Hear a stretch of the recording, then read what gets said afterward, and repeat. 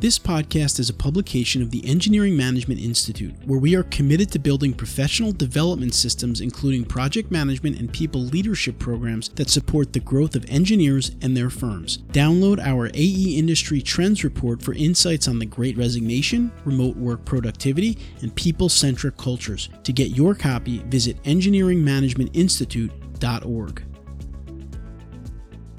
Hello, and welcome to this episode of Women in Engineering, Success Stories from STEM Professionals. In this episode, I will be talking with Dr. Jamel Ellis, founder and CEO of Empowerment Strategies, LLC, and senior scientist at Theodore Roosevelt Conservation Partnership, about the vital role of diversity and inclusion in STEM and the unconventional paths to success in the fields of science and engineering. I am your host, Tiffany Tichy, a senior mechanical engineer, STEM advocate, TEDx international speaker, and an internationally recognized author of children's books, including What Can I Be? STEM Careers from A to Z, and STEM Crew Kids Adventure Series. I'm also the host of the Read It Right Radio Show on WDRB Media, the owner of Thrive Edge Publishing, as well as the owner and publishing consultant of Inspired Authors Publishing. And with that, let's jump right into today's episode.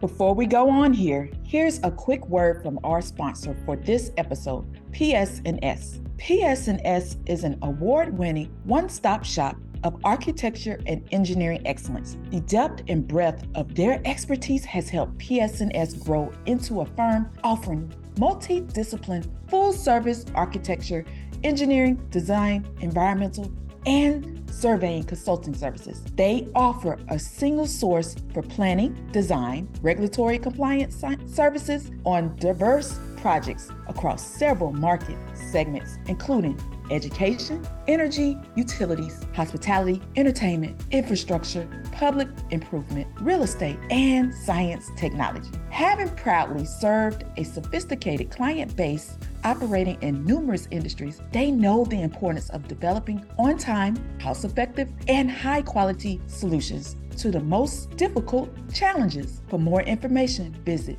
psands.com. That's psands.com. To the main segment of our episode, today I have with me Dr. Jamel Ellis.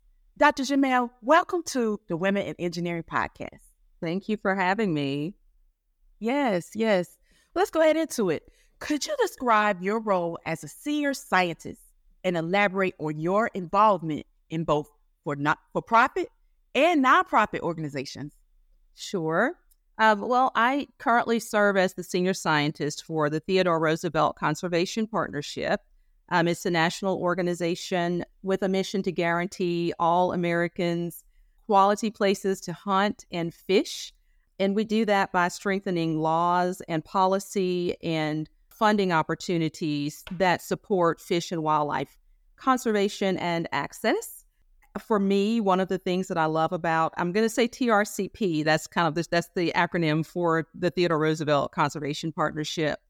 I love the work that we do because everything that we do is based on the best available science, and that's the role that I provide.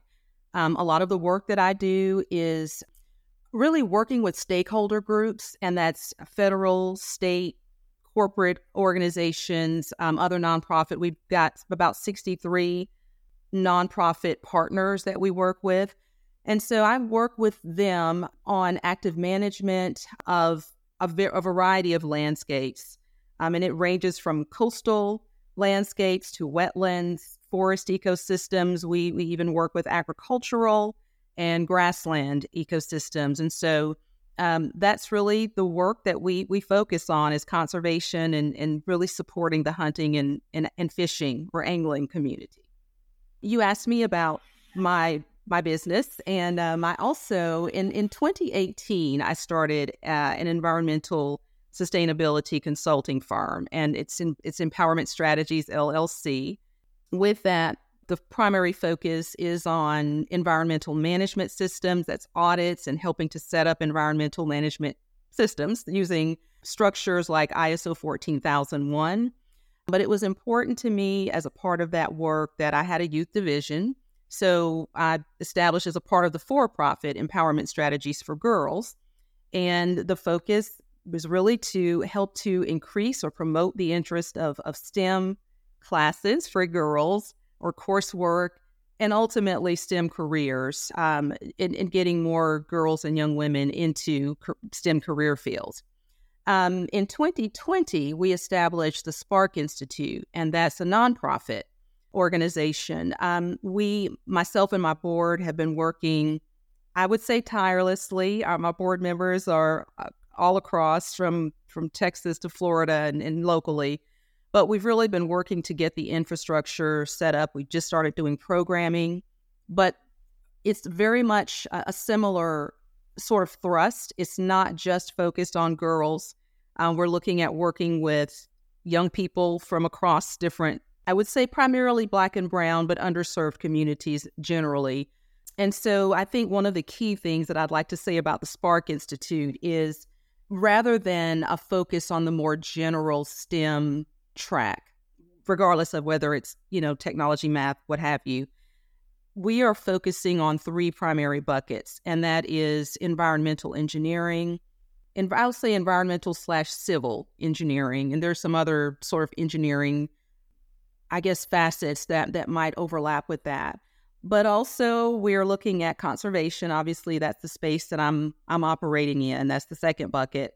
And then third, of course, is sustainability, which is what Empowerment Strategies focuses on. And that's everything from circular economy, zero waste, and that sort of thing. So that's the world that I'm operating in professionally. Yeah. Love it. Love it. So talk about your technical expertise and background. Can you share, a little bit of details about that? Because you told us where you are, but let's talk about your technical expertise and background. Sure. So I began my career in environmental health and science compliance, environmental health and safety, compliance. And I started straight out of my undergraduate program in the corporate sector. And so that was sort of the beginning. I kind of wandered into that space. It wasn't something that I had planned on. I'm not even sure I really even knew at that time that was even an option as a career, but quickly grew to love it. And I really haven't turned back. I've just sort of built on that. After earning my master's in environmental engineering and science, I worked for the South Carolina Department of Health and Environmental Control as an engineer and technical liaison, the primary point of contact for 4 military sites in South Carolina, and primarily focusing on remediation of impacted groundwater and soils. And then I would say throughout, there was a period of about 11 years that I served as an adjunct instructor at Midlands Technical College in Columbia, South Carolina, teaching a course called Pest in the Landscape, where I helped to prepare pesticide applicators to take the ornamental turf and pest control exam. So there was that period of time that was sort of overlapping with my full-time work. I earned my PhD in environmental health sciences, focusing on environmental exposures to the human population. So where previously I had been focusing more on like delineating contaminants and figuring out the extent of contaminants in soil and groundwater, I made a bit of a switch to looking at more of exposures to human populations and how those exposures may impact, from a health perspective, those human populations. My dissertation focused on exposures to methylmercury through fish consumption in Sea Island and African American communities in South Carolina, specifically in Beaufort, Charleston, and Colleton counties. And then I had an opportunity to continue that work with the Medical University of South Carolina after graduating from the University of South Carolina with my PhD. Awesome. Kudos to you. I'm currently getting my PhD. And so I'm following behind your steps. So I'm footsteps. So thank you for representing as far as becoming with your PhD, as well as all the work that you've done with your technical background. And so let's talk about it. From your perspective, could you provide insights into both traditional and unconventional pathways to achieving success? So Let me say first, I can't. I will say that there are people who follow a more conventional sort of pathway, but when I'm, and when you're young, you sort of live according to this conquering the world. There's something in youth where I think most of us, I can't speak for everybody, but a lot of us have this thing in our minds where I want to get to point B, I'm at A, and we think that it's a straight line. If I just check these boxes, I'll get from A to B. And there's nothing wrong with, wanting to conquer the world. And I am one of the biggest proponents ever in terms of planning. So I do always encourage and try to help the young people that I work with to pull a plan together. And it's okay if you have to adjust the plan, have a plan, but you have to be flexible. And I really try to use a visual tool when I'm working with young people just to emphasize or reemphasize that our path in life, whether it's, academic, career, professional, or even personal, a lot of times we think it should be like this by the time we get to 25. It should be by this, I want to have this and this. I don't know too many people who have been able to do that. And truly, it's more like a cooked spaghetti noodle where life is just, it's turns and twists, and sometimes it's even breaks. Sometimes you think you might have a plan and something happens in your life where you're exposed to something completely different and your B might change, and that's okay too. So, I think that in terms of achieving success, one, you have to have a plan. I won't take time today, but a lot of what I do is really try to work with students to think about their purpose, think about what motivates and drives them personally, and just who they are as a person and what they want to contribute to the world and what they want to gain in terms of growing into the person they want to grow into. So I don't really, I think there are traditional routes. We make choices that are traditional, but we have to be in a mindset of always being okay with being a little unconventional in our approach, just to life in general, career or otherwise. So yeah. Agree.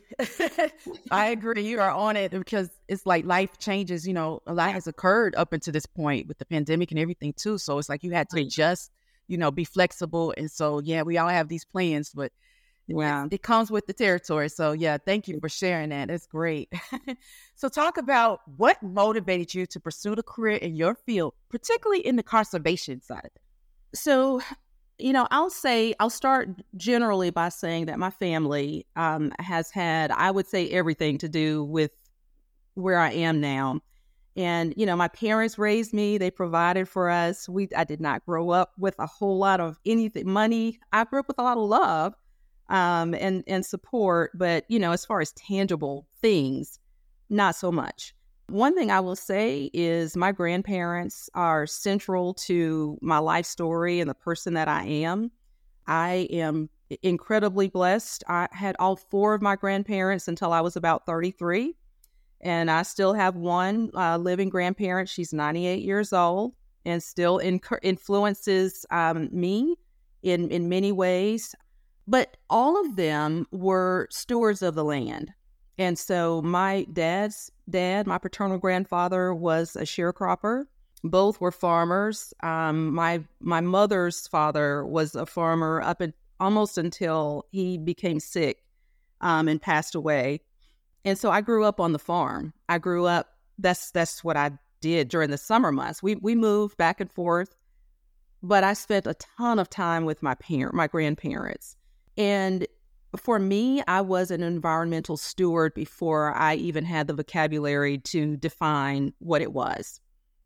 I always cared about the soil. I'm not really an animal person like cows and pigs. I did what I was supposed to do or told to do, but it wasn't what I chose to do. But as far as like getting my hands dirty and getting in the soil and wanting to understand, botany, if you will, how plants grew and what they need, all of that sort of thing.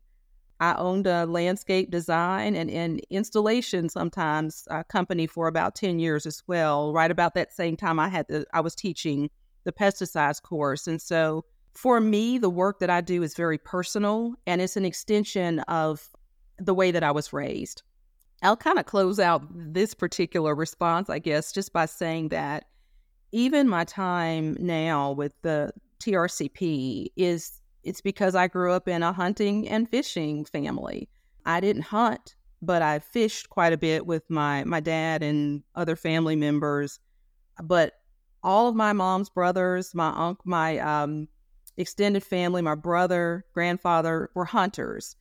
And so when I became aware of this opportunity with TRCP, I felt like this was probably a once in a lifetime opportunity to impact advancement of legislation that impacts hunters and fishers, and especially given the fact that they are really pushing not just TRCP, but the conservation space is really trying to get more minorities interested in and involved in hunting and angling, but in conservation largely. That to me was just so appealing, and I love that work. So that's how I kind of came to conservation. I don't know if I've ever not been in conservation in some way or another. Wow, I love it. I love it. And the fact that your family played a role with it. And yeah, it's amazing to have your grandparents still living. I had mine, he was all the way to 102. So to have a 91-year-old grandparent is amazing. And so, and so the farm and all that played a role with him and all of that. My parents and stuff too with it. So I love how you said the soil part of it came to be where you get to conservation. So yeah, thank you for sharing that. Now let's talk about, you said the whole minorities. Let's talk about, can you discuss the present involvement of minorities and women in the fields of science and engineering? Yeah, I probably will share some things that those of us who care and are focused on, promoting STEM in young Black and Brown communities probably have some awareness from all different perspectives. Even corporations understand that there's a shortage. Not only, let me say, generally, we have a problem in the United States by having a shortage of people wanting to enter the STEM workforce. So that's the first thing. And then we know that about 75%, let's say, of engineers are white. We also know that about 25% of the STEM workforce is represented by women. And then I've jotted down a couple of notes here. I just wanted to kind of share that African Americans and Hispanics represent less than 10% of all STEM workforce, but comprise about 26% of the workforce. And I think it's important to, think about those statistics. Those statistics are alarming, but when you look at leadership positions, those numbers drop even more. Underrepresented minority women represent maybe 9% of STEM undergraduates. And then, this, Tiffany, working in this space, that let you look at that 9% of African-American women in STEM undergraduate programs. Once that demographic graduates, they may work in a STEM career, a true STEM career, for a while, and then you start to see an attrition, kind of a decline in, pure STEM professionals, where we start to kind of veer off into some other HR, other support, but non-STEM type programs.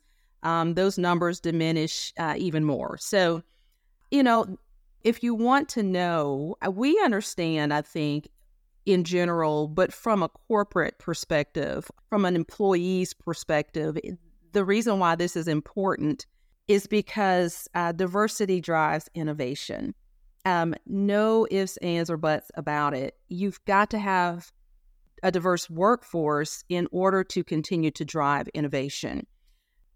There's statistics, research that shows that teams that have equal numbers of men and women, or at least, I'll say about 50-50, about half and half, that 41% of the revenue that's generated comes from women and the ideas that women contribute to that team. And so, of course, that's because every person brings new perspectives or experiences and approaches to problem solving. The more ways we can perceive a problem, of course, the higher the likelihood that we develop theories, but that the solution to the problems also address a wider community. So as we begin to become more and more diverse as a country, it's going to become increasingly important that our workforce and the solutions that are developed by that workforce are represented by, by the true demographic of the country. Love it. Love it. I mean, those are great. You've given the numbers, the statistics. So yeah, always room for improvement. So thank you for sharing that. Now let's talk about you. Let's talk about, what would you identify as your greatest accomplishment? And conversely, your most significant setback, if you was to share. So, for me, it's easy in terms of my accomplishment. My most significant accomplishment, I share 3 children with my husband, and I use the word proud loosely. I don't really like to say that word too much, but I am very proud of my children, and I do consider it an accomplishment that I was able to really achieve a lot of my personal goals. They're all young adults now, and it's tough. It's really difficult to work on a master's degree, work on a PhD, try to hold together a meaningful career and grow in that career, in that space, and also raise 3 children in a way where they come out on the other side as whole people, not feeling like they're an extension of me or my husband, but that they have their own dreams and aspirations and goals in life. And for me, not only am I proud of that, but I hope that over the years, I've been able to encourage other young people to pursue their dreams as well. So, people use the term work-life balance.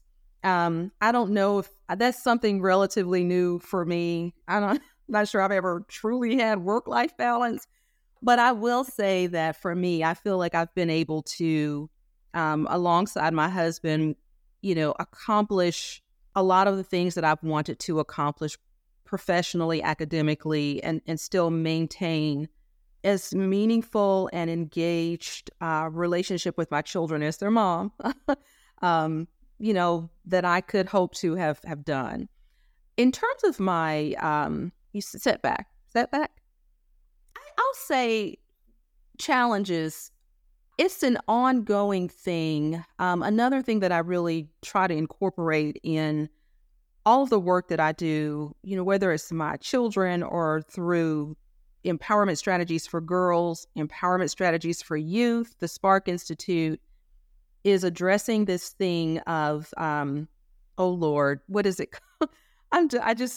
Imposter syndrome. I think that has been something that I have had to work on over time and really give perspective to the things that have driven that. It has tripped me up, caused me not to perhaps pursue some opportunities or pursue with vigor some opportunities just by second guessing myself. And, one of the reasons why I started empowerment strategies for girls, for instance, one of the key reasons for starting that was to help young girls in this STEM space navigate through imposter syndrome. So, yeah. That's good. And that was going to lead into what I was going to ask you. Have you had those doubts and everything? So that's typing into the whole imposter syndrome. How did you overcome it? How did you're helping them? Can you give one tip on how you've overcome, those doubts if you did have imposter syndrome? Yeah, I think if you think about it at its core, it's a comparison thing. You would get into our heads and, no matter where you go, there's always going to be somebody better than you. So, and that's not a bad thing. It's a good thing because we're students. I consider myself a lifelong student. I think that it took me, honestly, throughout my undergraduate career, I lived in that headspace. I graduated still in that headspace, because I showed up as what I thought, you leave high school and you're one of the highest achievers and you get to a large institution, and all of a sudden you realize, wait a minute, I'm not a big fish anymore in this little bowl called high school. I'm now with a whole bunch of other people who are high performers and high achievers. But then there are a lot of people, if you go to a school and a lot of people don't look like you have to work through that. And then if you've chosen engineering or another STEM major, the numbers decrease even more. You don't see a lot of Black women in engineering classes. And so, ideally, you'd like to go into those scenarios and it doesn't bother you. But, one of the things that I like to see a lot more of the colleges are working harder in general to make sure that they've got not just programs that are, increasing the draw of more minority students, but more retention programs. And that means, helping students find their space, not only helping them to connect with other students who look like them, but incorporating them in the mainstream programs so that they see themselves there. That's just as important as anything else.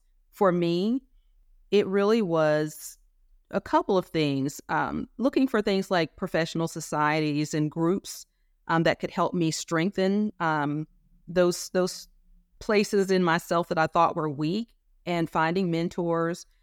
But truly, it when it comes down to it, it was about thinking about my purpose, finding my purpose, and not necessarily trying to outcompete people around me, but looking at this as a continual self-improvement game. And that's all you can do in life, is use yourself as a baseline and just keep building on improving your own skill set. I love it. Use yourself as a baseline and improvement. And I love the whole constantly learning. I talk about that all the time. Like, if you're not constantly learning, then you are just stagnant and you're not moving in life. So I love how you shared that. And I mean, you've touched the whole how to be appealing to women and just, having those retention programs, those different programs. So I love how you tapped into that. So what guidance would you offer to young girls and women aspiring to careers in science and engineering? If you give one or two, tips as far as guidance would you offer to them? I would say take your curiosity outside of the classroom if you're younger. And, if you're a young professional, if you are an established professional, take your curiosity outside of the organization. That make sure you're curious about what you're doing professionally, particularly if you're wanting to stay with an organization. But, be willing to grow outside of, I'll just say the four walls of that organization, if you will, to learn what other people are doing in that space. Mentors do not always look like you. That's something that I would say, particularly as a minority or minority professionals, that we have to make sure that we know that there are people across the board who can serve as mentors. And I've had great mentors in my profession and my career who have not only been mentors, but have become advocates. And that's the second thing that I would say is have mentors. That's important. And this is the thing that I do when I'm working with mentors in my programs, is that the goal is ultimately to move from mentorship to advocacy.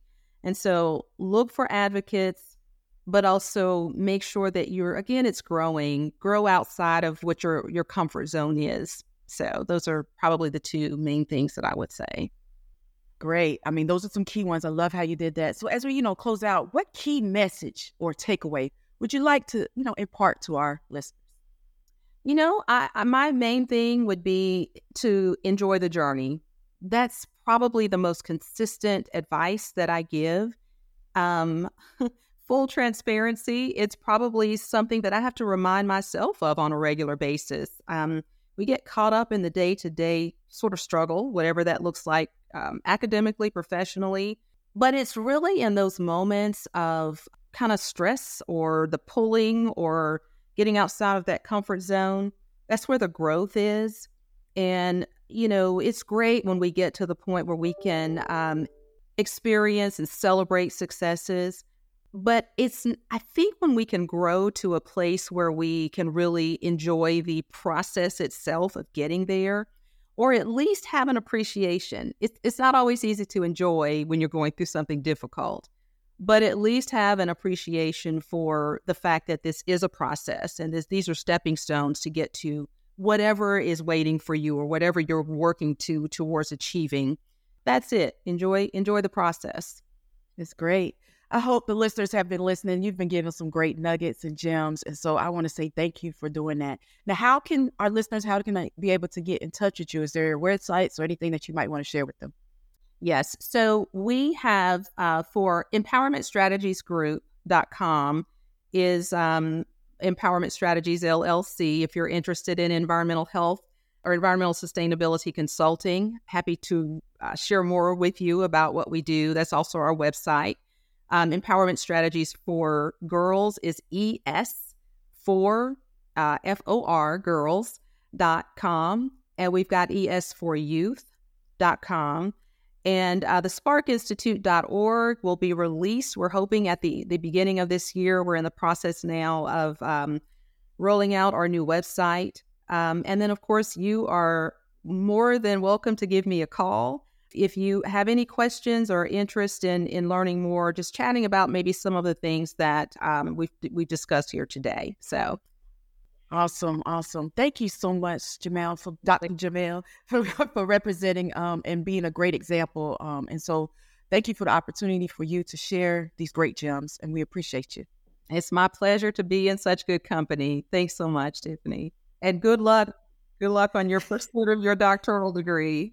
Thank you. Thank you for listening. Be sure to subscribe to our podcast so you won't miss upcoming episodes featuring interviews with inspiring women engineers discussing about industry trends and much more. Go to womeninengineeringpodcast.com where you will find a summary of key points discussed in today's episode, as well as links to any of the resources, websites, or books mentioned during this episode. Until next time, may your engineering endeavors be as remarkable as the women whose stories we're sharing. Stay curious, keep innovating, and engineer a better future.